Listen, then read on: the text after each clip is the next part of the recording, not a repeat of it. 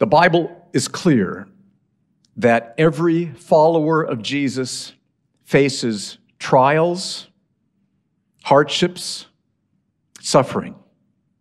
Every follower of Jesus. And the Bible is also clear that trials can affect us in two very different ways. Trials can weaken our faith, so we are drawn away from Christ, or trials can strengthen our faith, so we are drawn to Christ. And in today's passage, we're going to see what we need to understand about who God is, so that when trials come, instead of being weakened in faith and drawn away from Christ, we're strengthened in our faith and drawn to Christ. The passage is Exodus chapter 14. Let's turn there together. Let me give you some background. Here's what's been going on in the book of Exodus. Israel, God's people, have been suffering terribly as slaves in Egypt. But God calls Moses and Aaron to go to Pharaoh and to say to Pharaoh, "Thus says the Lord, let my people go." So Moses and Aaron do that. Pharaoh says, "No." And then God proceeds to bring powerful, frightening plagues upon Egypt. The Nile River turns to blood. Frogs fill the land. Boils, painful boils come upon people. And worst of all, Passover night, the firstborn of every family, life is taken, killed. And Pharaoh relents, says, "Go, go." And Israel departs, freed from hundreds of years of slavery. But now in the first few verses of Exodus 14, we see that God now is preparing Israel for what's going to be a terrible trial that they're going to face. He prepares them for this. They're on their way. They've left Egypt. They're heading towards the promised land. And now God prepares them for a terrible trial. So let's ask, how does God prepare them for this trial? What does God do? Look at verses 1 through 4, Exodus 14. Then the Lord said to Moses, "Tell the people of Israel to turn back and encamp in front of Pi-hahiroth between Migdol and the sea. In front of Baal Zephon you shall encamp facing it by the sea. For Pharaoh will say of the people of Israel, they're wandering in the lands. The wilderness has shut them in. And I will harden Pharaoh's heart," God says. "And he will pursue them," the people of Israel. "And I will get glory over Pharaoh and all his host, and the Egyptians shall know that I am the Lord." And they did so. Now, Israel's been traveling toward the promised land, but now God tells them to turn back, take a little turn here, and go to a place where they will end up right by the Red Sea. There they are. And God also tells them that Pharaoh's going to notice this, and that God is going to harden Pharaoh's heart, so he decides to pursue them. But God says to Israel, "You don't need to worry. I will get glory over Pharaoh and his armies. I will get victory over them. And the Egyptians once again will see that I am the Lord. I am the only true Lord and God." Now, just think about how helpful this would have been for Israel. God warns them, "I'm going to make Pharaoh come after you and pursue you, but I'm going to be victorious. It's going to happen, but I'm going to get the victory." Not only would Israel have known that from this warning, but also for hundreds of years, God has been promising Abraham, Isaac, Jacob, the people of Israel, "I'm going to take you to the promised land." God's been promising that. You're going to go to the promised land. I'm going to make you richly blessed there. And from you, I'm going to bring to the earth the Messiah, Jesus, whose death will pay for the sins of everyone who trusts him, so we can be reconciled to God and have the heart-filling joy of knowing God. So Israel had all these promises for hundreds of years that we are going to the promised land. God has promised that. And now God warns them with a specific warning about, here's a trial that's coming. Pharaoh's going to come after you, but I've got this. I'm in complete control. I will get the victory. That's what God says. So Israel has everything that she needs in order to face this trial. Do you feel that? Everything she needs. She is set. So what happens? Verses 5 through 9. When the king of Egypt was told that the people had fled, the mind of Pharaoh and his servants was changed toward the people. And they said, what is this we have done?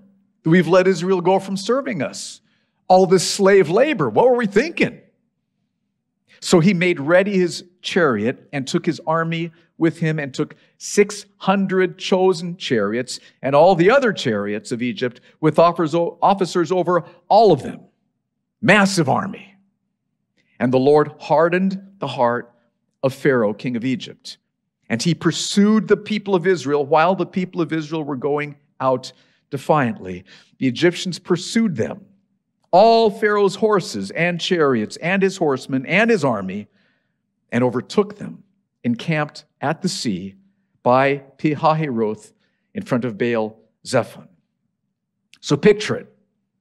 Israel has camped at the Red Sea, and Pharaoh and his armies are thundering toward them. Massive army, chariots, horsemen, thundering towards them. So Israel is trapped between the Red Sea and Pharaoh's armies, trapped. But God had prepared them for this, right? They were ready. God had told them, I'm going to bring this about, Israel. I'm going to harden Pharaoh's heart. I'm going to cause this to happen. Now, obviously, Pharaoh and his armies were involved. They made choices. They're going to come and take them back, but God is saying, I am in complete control. This is part of my plan. This is part of my purpose. I'm bringing this about, and I am going to get the victory over Pharaoh and his armies. So Israel should have been like completely at peace, right? Okay, God's told us what's going to happen. Let's watch this happen. That's not how they respond. Look at how they respond. How did God's people respond? Verses 10 through 12. When Pharaoh drew near, the people of Israel lifted up their eyes, and behold, the Egyptians were marching after them, and they feared greatly. So instead of being completely at peace, they feared greatly. Oh no! What's happening? Pharaoh and his armies are coming. Total fear. Verse 10, the people of Israel cried out to the Lord. Now, we don't know exactly what they cried out to the Lord, what they said, but I think we can get an idea from what they said to Moses. Look at their heart attitude in verse 11. They said to Moses, is it because there are no graves in Egypt that you've taken us away to die in the wilderness? What have you done in bringing us out of Egypt? Can you feel their sarcasm, their bitterness? I mean, Moses, there weren't any graveyards in Egypt? You had to bring us all the way out here so that we could die? Why have you brought us out here? Verse 12, they go on, is not this what we said to you in Egypt, Moses? Leave us alone, that we may serve the Egyptians. It would have been better for us to serve the Egyptians than to die in the wilderness. Better a live slave than a dead free man. So the people of Israel are feeling fear and anger and hopelessness. Can you feel that? Now, why is that in their hearts? Why are they responding this way? Church, it's the same reason we all do. It's the exact same reason. It's because Israel was not believing what God had said. Israel was ignoring what God had said. God had prepared them for this. They were, I don't believe it. I'm ignoring it. They'd forgotten about what God had said. I mean, think about it. God had told them, I'm going to make Pharaoh come after you with all of his armies, and I will get the victory. God had told them straight up, clear as can be.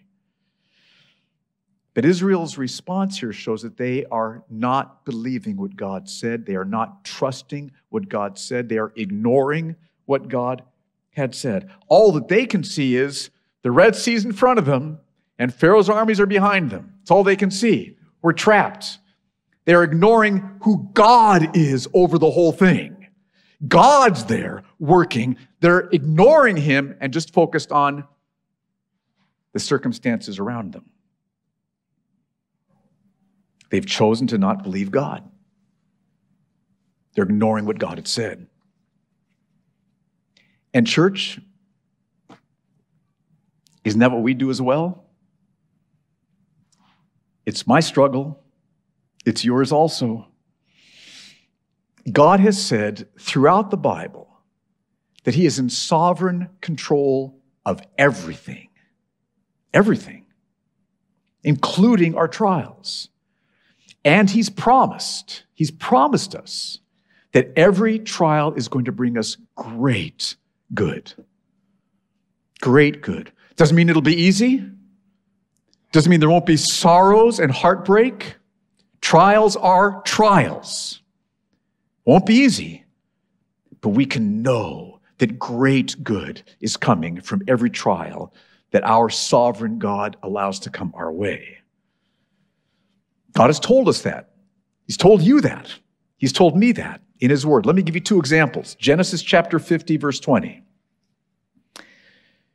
Remember the situation. Joseph's brothers had sold him. They were jealous of him. They were spiteful toward him. They sold him as a slave into Egypt. But Joseph ended up becoming the number 2 man over all of Egypt. So that it was great good for Joseph to be there, but also so that he could provide food for God's people during a terrible famine. But look at how Joseph describes what his brothers had done. In Genesis 50, verse 20. He describes it in 2 very different ways. We can tend to focus on only one of these ways, but both of them are crucial to see. Genesis chapter 50, verse 20. Joseph is talking to his brothers after this has all happened, years later, and he says, "As for you, you meant evil against me." Now just stop right there. You meant evil against me. Joseph's brothers committed real evil, wickedness, pure wickedness. They chose to do evil. You meant evil against me. But Joseph doesn't just see that. That's true. That's a true statement about what happened, but that's not all that Joseph's brothers did. Keep reading. Read the whole verse again. As for you, you meant evil against me, but God meant it. He meant your evil for good. The brothers meant evil against Joseph, but God didn't just turn their evil for good, he meant their evil for good. So God planned and purposed Joseph's brothers' evil actions. But it wasn't evil for God to do that because God was doing that to bring great good to Joseph and to the people of Israel. Now let's read the whole verse so you can see these 2, both true descriptions of Joseph's brothers' actions, both essential to see. As for you, you meant evil against me. That's one description, true description. But God meant it for good. Another description, true description, the ultimate description, to bring it about that many people should be kept alive through the famine as they are today. So Joseph's brothers kidnapped him and sold him into slavery, but Joseph knew that God had not forgotten him. Joseph had not forgotten God. He had not ignored what God said. Joseph knew what God had revealed to Joseph about who he was, that God meant this to take place. God had planned this. God had purposed this in order to bring about great good. Amazing statement here. So God's in control of Joseph's entire circumstances, and he's bringing this trial about to bring Joseph great good. And that's not just true for Joseph. That's true for every follower of Jesus Christ. Where do we see that? Romans chapter 8, verse 28. Here's the second scripture I want to use to support this point. Romans 8, verse 28. And we know that for those who love God, all things, underline those words, all things work together for good for those who are called according to his purpose. So Paul's here talking about those who love God and those who are called according to his purpose in Christ. So it's everyone who's trusting Jesus. You're trusting Jesus Christ this morning as your Savior, as your Lord, as your treasure. This is true for you. All things work together for good, which means that God is in control of all things and promising that everything he brings to us, everything, the blessings and the heartbreaking trials, everything is bringing us great good. Of course, the million-dollar question is, what is the good? There's all kinds of good things that God can bring out of trials, but all through the Bible we see that one thing is described as the ultimate good, and that is our closeness with God through Jesus Christ. God is the prize. It's in his presence that there's fullness of joy. So trials can bring us all kinds of different good. God can work in all kinds of different ways. But there's one good that he always brings us, that he always intends to give to us through every trial, and that is we're closer to Jesus through the trial. We're sensing more of his comfort and his nearness and his love through that trial. We have sweeter heart fellowship with our Savior, knowing God through Jesus through that trial.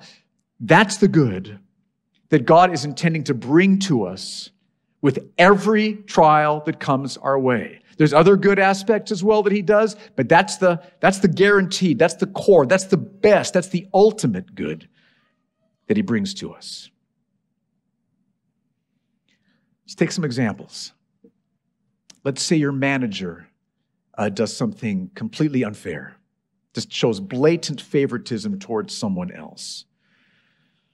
So it's your manager doing something unfair, but what we have to understand is that it's not just about your manager and you. God is ruling over this whole situation. God is in complete control of what's happening with your manager. God is standing over the manager. He says, I'm here. I'm in complete control of this. This is part of my plan. This is part of my purpose. Trust me, great good is coming to you through this. Great good. Now, you may need to go talk to HR about it. You may need all kinds of other things you can do, but the biggest picture is God is in control and great good is coming to you through this, especially the good of more nearness with the Lord as you rely on him, of shining with more of Jesus' glory as you endure possibly injustice in the office place without revenge or retaliation, with hope and with peace and with joy, having your heart filled afresh with Jesus' love as he sustains you through that trial. God's in complete control of that. See, so often we just see the manager and me, and that's as far as our picture goes, and we just like cut it off right here, but over everything is God saying, I'm in control of this. Great good is coming. Maybe a friend who maybe you thought was a friend hurts you in some very harsh way. Oh, I mean, that can be so disappointing and painful when that happens. But again, it's not just about your friend and you. God is over all of that. And he's looking at you saying, trust me. Trust me. All things work together for good. This is part of my control, part of my plan, part of my purpose. Trust me, great good is coming to you. Yes, this is heartbreaking. I see your tears. I will wipe away your tears. This is hard, but great good in Christ is coming to you. Trust me. Seek me. Rely on Christ. Great good is coming. And think of how often when trials come, we just see a very limited part of it, and we leave God out of the picture. Some of you are hoping to travel this summer. Another example. Hoping that some of these quarantines are going to lift so that you can travel. Well, it's not just about you and your travel plans and the government. God's over everything. Proverbs 21:1, the king's heart is a stream of water in the hand of the Lord. He, the Lord, turns it wherever he wills. The government will do exactly what God chooses to do. Praise God for the wisdom that God has given the government here. God's ultimately in control. And so if you're disappointed with the decisions that come, God says, talk to me about this. I'm in ultimate control here. You can trust me. Look at the cross. I love you. And great good is coming through this, yes, disappointing, yes, heartbreaking change, but great good is coming to you in Christ through this. Oh, church, this is amazing. This is so powerful. God has warned us about trials.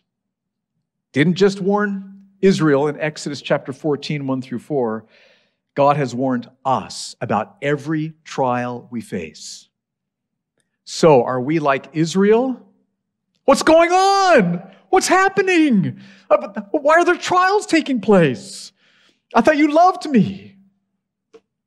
God does love us. Let's not ignore what God has said. Let's trust what God has said. With tears, with weeping, with sorrow, this does not make trials painless, but oh, it gives hope. It gives strength. And yes, it gives joy. You can have joy through tears. Let's not forget what God has said. He's warned us. He's prepared us for trials. Now back to Israel. Israel has forgotten all about what God said. They're not believing God, full of fear. So what does Moses do? This is so encouraging.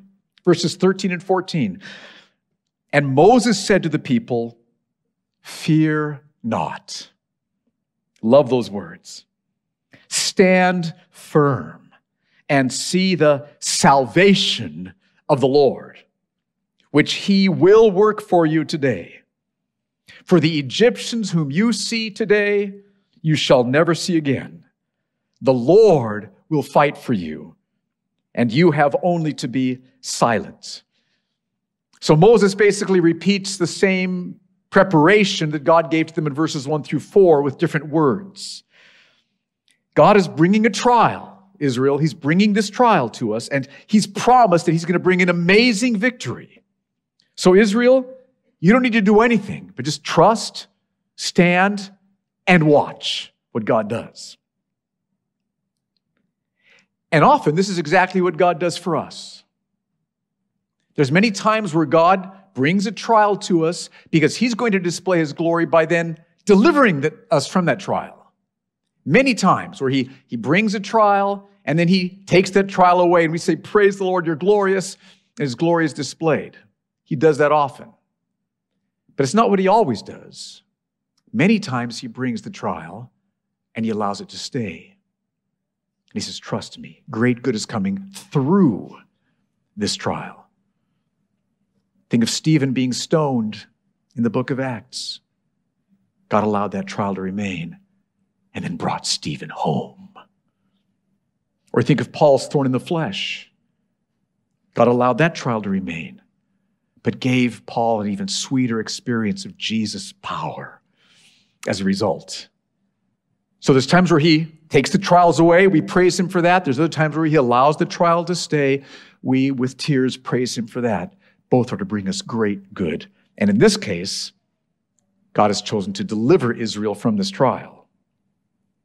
So Moses reminds them, this is who God is. He said he's going to bring this trial, and he's going to deliver us from it. And church, I would encourage us to do what Moses does here for Israel every time we face a trial. That is, remind ourselves of what God has said. Sit down, open up your Bible, maybe Genesis chapter 50, verse 20, and just read over those verses.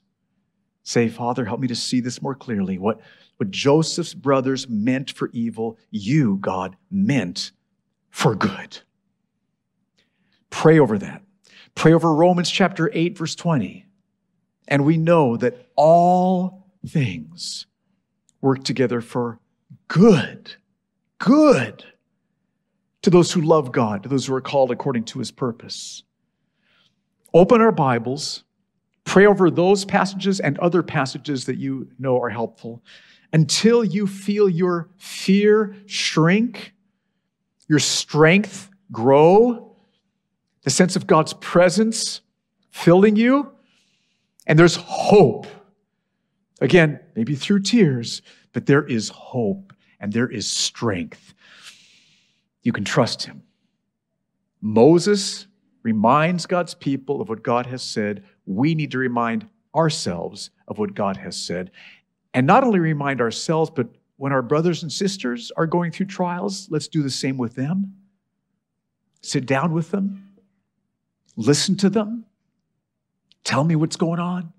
Let them just pour their heart out before you. Listen, ask questions, sympathize, weep with them. We weep with those who weep. Care for them. And then open up God's word. Let's look at what God says about this. I know this is hard. Oh, let's look at what he said. He's in control. Even this is a gift from him. And he's going to bring you great good through this. Oh, church, let's love each other and encourage each other that way. So powerful. So powerful. Now, back to Exodus chapter 14. We've seen what Moses does. Now, what does God do? What does God do? He delivers them, and his deliverance is amazing. Verses 15 through 29. Verse 15, the Lord said to Moses, "Why do you cry to me?" It's a bit of a mysterious phrase. Probably what's going on, God is saying this because the people had been crying out to him with anger and bitterness, maybe even some sarcasm. Instead of trusting God, maybe that's what's going on here. But then verse 15, the Lord said to Moses, "Why do you cry to me? Tell the people of Israel to go forward toward the Red Sea. Lift up your staff, Moses, and stretch out your hand over the sea and divide it." Divide it, Moses. Divide the Red Sea, that the people of Israel may go through the sea on dry ground. So picture it. In front of you is the Red Sea. Behind you is Pharaoh's armies. And through Moses, God is going to part the Red Sea so Israel can go across on dry ground. Keep reading. Verse 17. "And I will harden the hearts of the Egyptians so that they shall go in after them. And I will get glory over Pharaoh and all his host, his chariots, and his horsemen. And the Egyptians shall know that I am the Lord, when I have gotten glory over Pharaoh, his chariots, and his horsemen." So God's going to part the Red Sea so Israel can go across on dry land. And then he's going to have the Egyptians go in after them, pursue them, and God will destroy them as they do. Keep reading. Verse 19. "Then the angel of God who was going before the host of Israel moved and went behind them, and the pillar of cloud moved from before them and stood behind them, coming between the host of Egypt and the host of Israel. And there was the cloud and the darkness, and it lit up the night without one coming near the other all night." This probably means that God's presence was just there between Israel and Egypt, protecting Israel while they were starting to go ahead and get across the Red Sea. Verse 21, "Then Moses stretched out his hand over the sea, and the Lord drove the sea back by a strong east wind all night and made the sea dry land, and the waters were divided. And the people of Israel went into the midst of the sea on dry ground, the waters being a wall to them on their right hand and on their left." This wasn't just any little marsh or little six-inch area. There was walls of water on either side of them. Water doesn't make walls unless God says, "Be walls." Then it becomes walls. That's the picture here. Verse 23, "The Egyptians pursued and went in after them into the midst of the sea, all Pharaoh's horses, his chariots, and his horsemen. And in the morning watch, the Lord in the pillar of the fire and of cloud looked down on the Egyptian forces and threw the Egyptian forces into a panic, clogging their chariot wheels so that they drove heavily. And the Egyptians said, 'Let us flee from before Israel, for the Lord fights for them against the Egyptians.' Then the Lord said to Moses, 'Stretch out your hand over the sea, that the water may come back upon the Egyptians, upon their chariots, and upon their horsemen.' So Moses stretched out his hand over the sea, and the sea returned to its normal course when the morning appeared. And as the Egyptians fled into it, the Lord threw the Egyptians into the midst of the sea. The waters returned and covered the chariots and the horsemen of all the host of Pharaoh that had followed them into the sea. Not one of them remained. But the people of Israel walked on dry ground through the sea, the waters being a wall to them on their right hand and on their left. Israel thought she faced a hopeless situation. The Red Sea in front of them, Pharaoh's armies behind them. God was out of the picture as far as they were concerned, but God was in the picture. And God brought about an amazing deliverance for Israel that day. Nothing is impossible for God. So Grace Church, I'm praying that today will be a day when God recalibrates our understanding of trials. When God helps us to not just see the circumstances of the trials, the people that are involved, the doctor's report, whatever it might be, but God enables us to lift our eyes and see God ruling over everything and promising great good is coming through this, especially the good of sweeter fellowship with my son Jesus. Sweeter, closer experience of his presence. Just a couple examples. Maybe your business partner has stolen the money. Tragic. But it's not just about the business partner. God is in control. Complete control. His purpose is ruling over everything, and he's promising you great good is coming to you through this. This is part of my plan, part of my purpose, as mysterious as that is.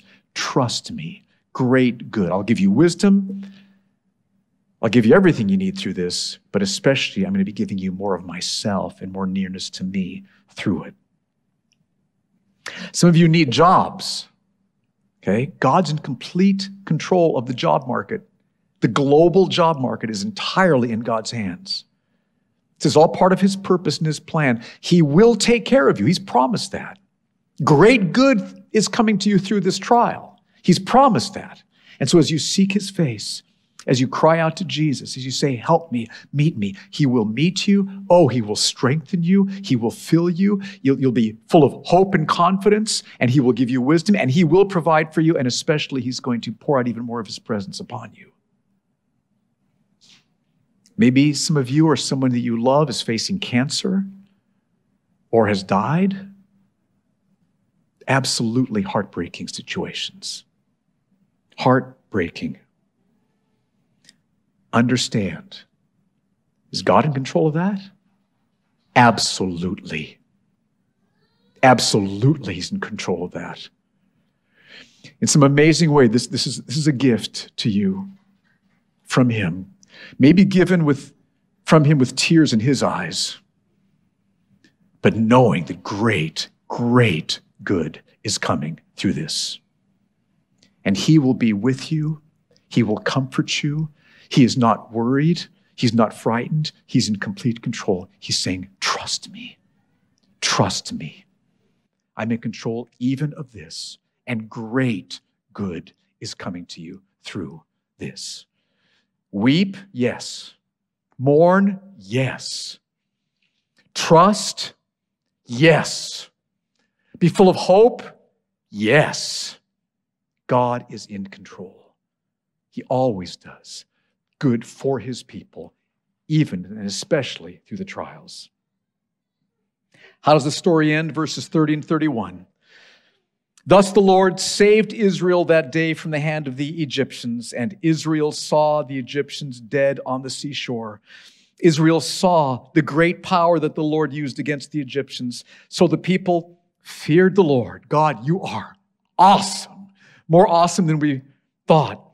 And they believed in the Lord. Praise God, their faith was regained, strengthened. They believed in the Lord and in his servant Moses. Okay, so here's the big picture, church. God has promised to take Israel to the promised land. He's promised that for hundreds of years. Here we see a part of how God fulfills that promise. delivers them from the Red Sea and Pharaoh's armies. Nothing will stop God from fulfilling his promise, taking them to the promised land, and through them bringing the Messiah, Jesus. This is God's big picture through the Old Testament, what he's doing. He's bringing them the Messiah. He's bringing us the Messiah who pays for all of our sins as we're trusting him. And because you are trusting Jesus, what this means is that you can be confident that you are completely forgiven, that nothing will ever separate you from God's love, that everything, the blessings and the trials, are expressions of God's love for you, that whenever you face any trial, it's under God's loving control. And so my encouragement to us is, let's not forget God. Let's not ignore what God has said. Let's remember. Let's trust he's in complete control. He's going to bring you great good, especially more sweet heart fellowship with his Savior, in whose presence is fullness of joy. Grace Church, let's trust what God has told us about trials. Let's stand. I want to pray for us.